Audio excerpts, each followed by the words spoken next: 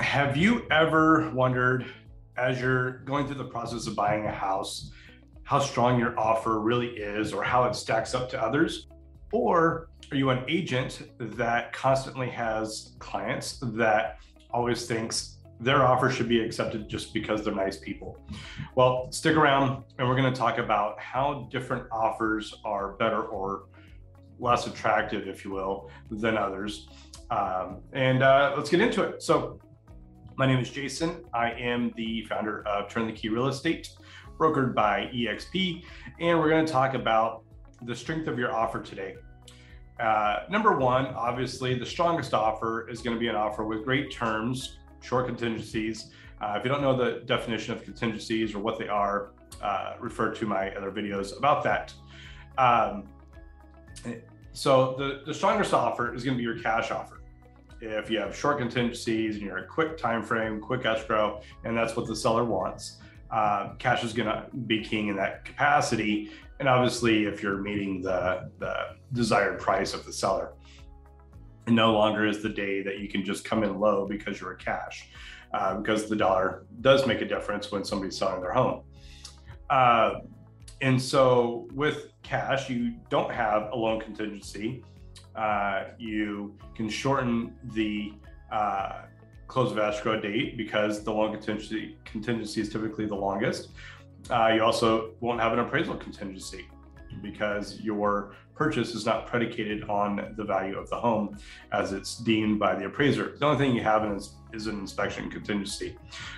So that really eliminates a lot of other challenges. That's why cash offers are typically going to be more accepted than a conventional or FHA. Now, that being said, your conventional offer, that is number two. Why is that sometimes more attractive? Because you're putting more money down typically. Now, yes, you can do 3% financing, and conventional typically has a higher credit score. Maybe they have longer job length or time at their job, or more money in the bank to back up a down payment. And there's a lot of different factors that go into a conventional loan. And if you have any more questions about that, feel free to drop them below and I can connect you with our preferred lender. So thirdly is your FHA. Your FHA offer is a little stricter than conventional. They're going to test things like the stove, does it work? Where a conventional is really looking at the space of the house, to comping it out at what the other comparables have sold for in the area and giving it value or not. Your FHA is going to look for things like smoke detectors, carbon monoxide detectors. Like I said, they look at the stove. They do more of a deep dive because it is backed. It's a government funded loan. So the government wants to make sure that they're lending on a very good piece of property. And typically with FHA loans, you've got less money down or nothing down. I'm seeing more 100% financing loans right now, CalHFA, different things like that, than I did all of last year. And we're only a month into this 2022. So, if somebody doesn't have as much money to put down, then the seller's going to wonder if the buyer's going to be nitpicky when it comes to inspection times.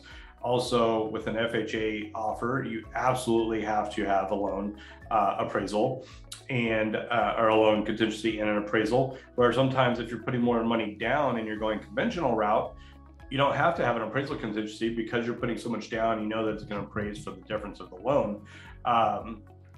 And sometimes if you're super qualified, you can even remove the loan contingency up front on a conventional. Cannot do these things on an FHA offer.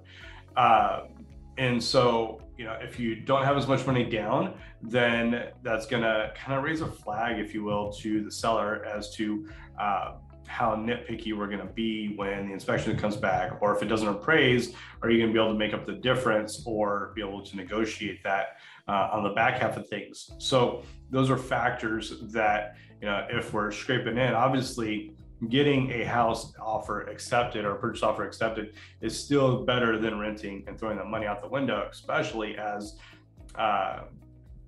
the equity is growing year over year, and the inflation of the home prices is exponentially growing. You want to be a part of that. So that's one of the reasons that an FHA offer is typically not going to be as attractive as a conventional or cash. And lastly, or not lastly, as it's deemed by the seller, is the VA loan. The VA loan is typically the most restrictive, certainly has the worst reputation for its restrictiveness. However, there are things like an NPMA 33 form that help kind of alleviate some of the red tape. Again, if you're a veteran and want to know more information about that, please drop below and I'll connect you with our preferred lender or send you another video that we've done to talk about that form and how your offer can be just strong. Plus, obviously, if you're a VA, you're doing 100% financing without any PMI, so that'll save you a bunch of cash there as well. So there's your four different types, not of loans, but types of offers. You've got your cash, you've got your conventional, you've got your FHA, and you've got your VA. Are there some other types? Yes, but I'm not going to get into those. So if you have any questions, please feel free, reach out, let me know. If you haven't already, please subscribe. It means a ton to me. And if you want to see what other videos I was talking about as far as the strength of your offer or different things to make your offer stronger that don't cost you anything, feel free to watch some of these other videos, and I will talk to you soon. Have a great day. Bye-bye.